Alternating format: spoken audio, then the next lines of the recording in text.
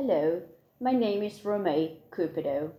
When I wrote the book Becoming You, I were at a stage in my life when I had to make emotional and mental decisions on what I want and where am I going from here.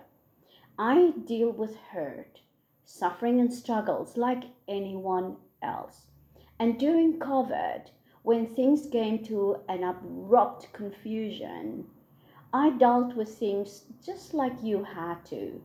But I stressed all my deep emotions on my sleeve in the book for you to get a reality that we can overcome things and problems are not permanent because every problem has to end. No failing is your fault.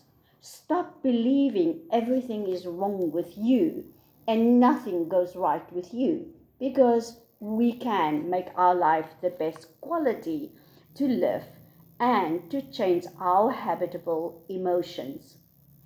I understand many do not want to change because their condition are so stuck, so they become at home with those struggled emotions and they suffer. So when you are successful and do not feel happy, it's because you are not fulfilled.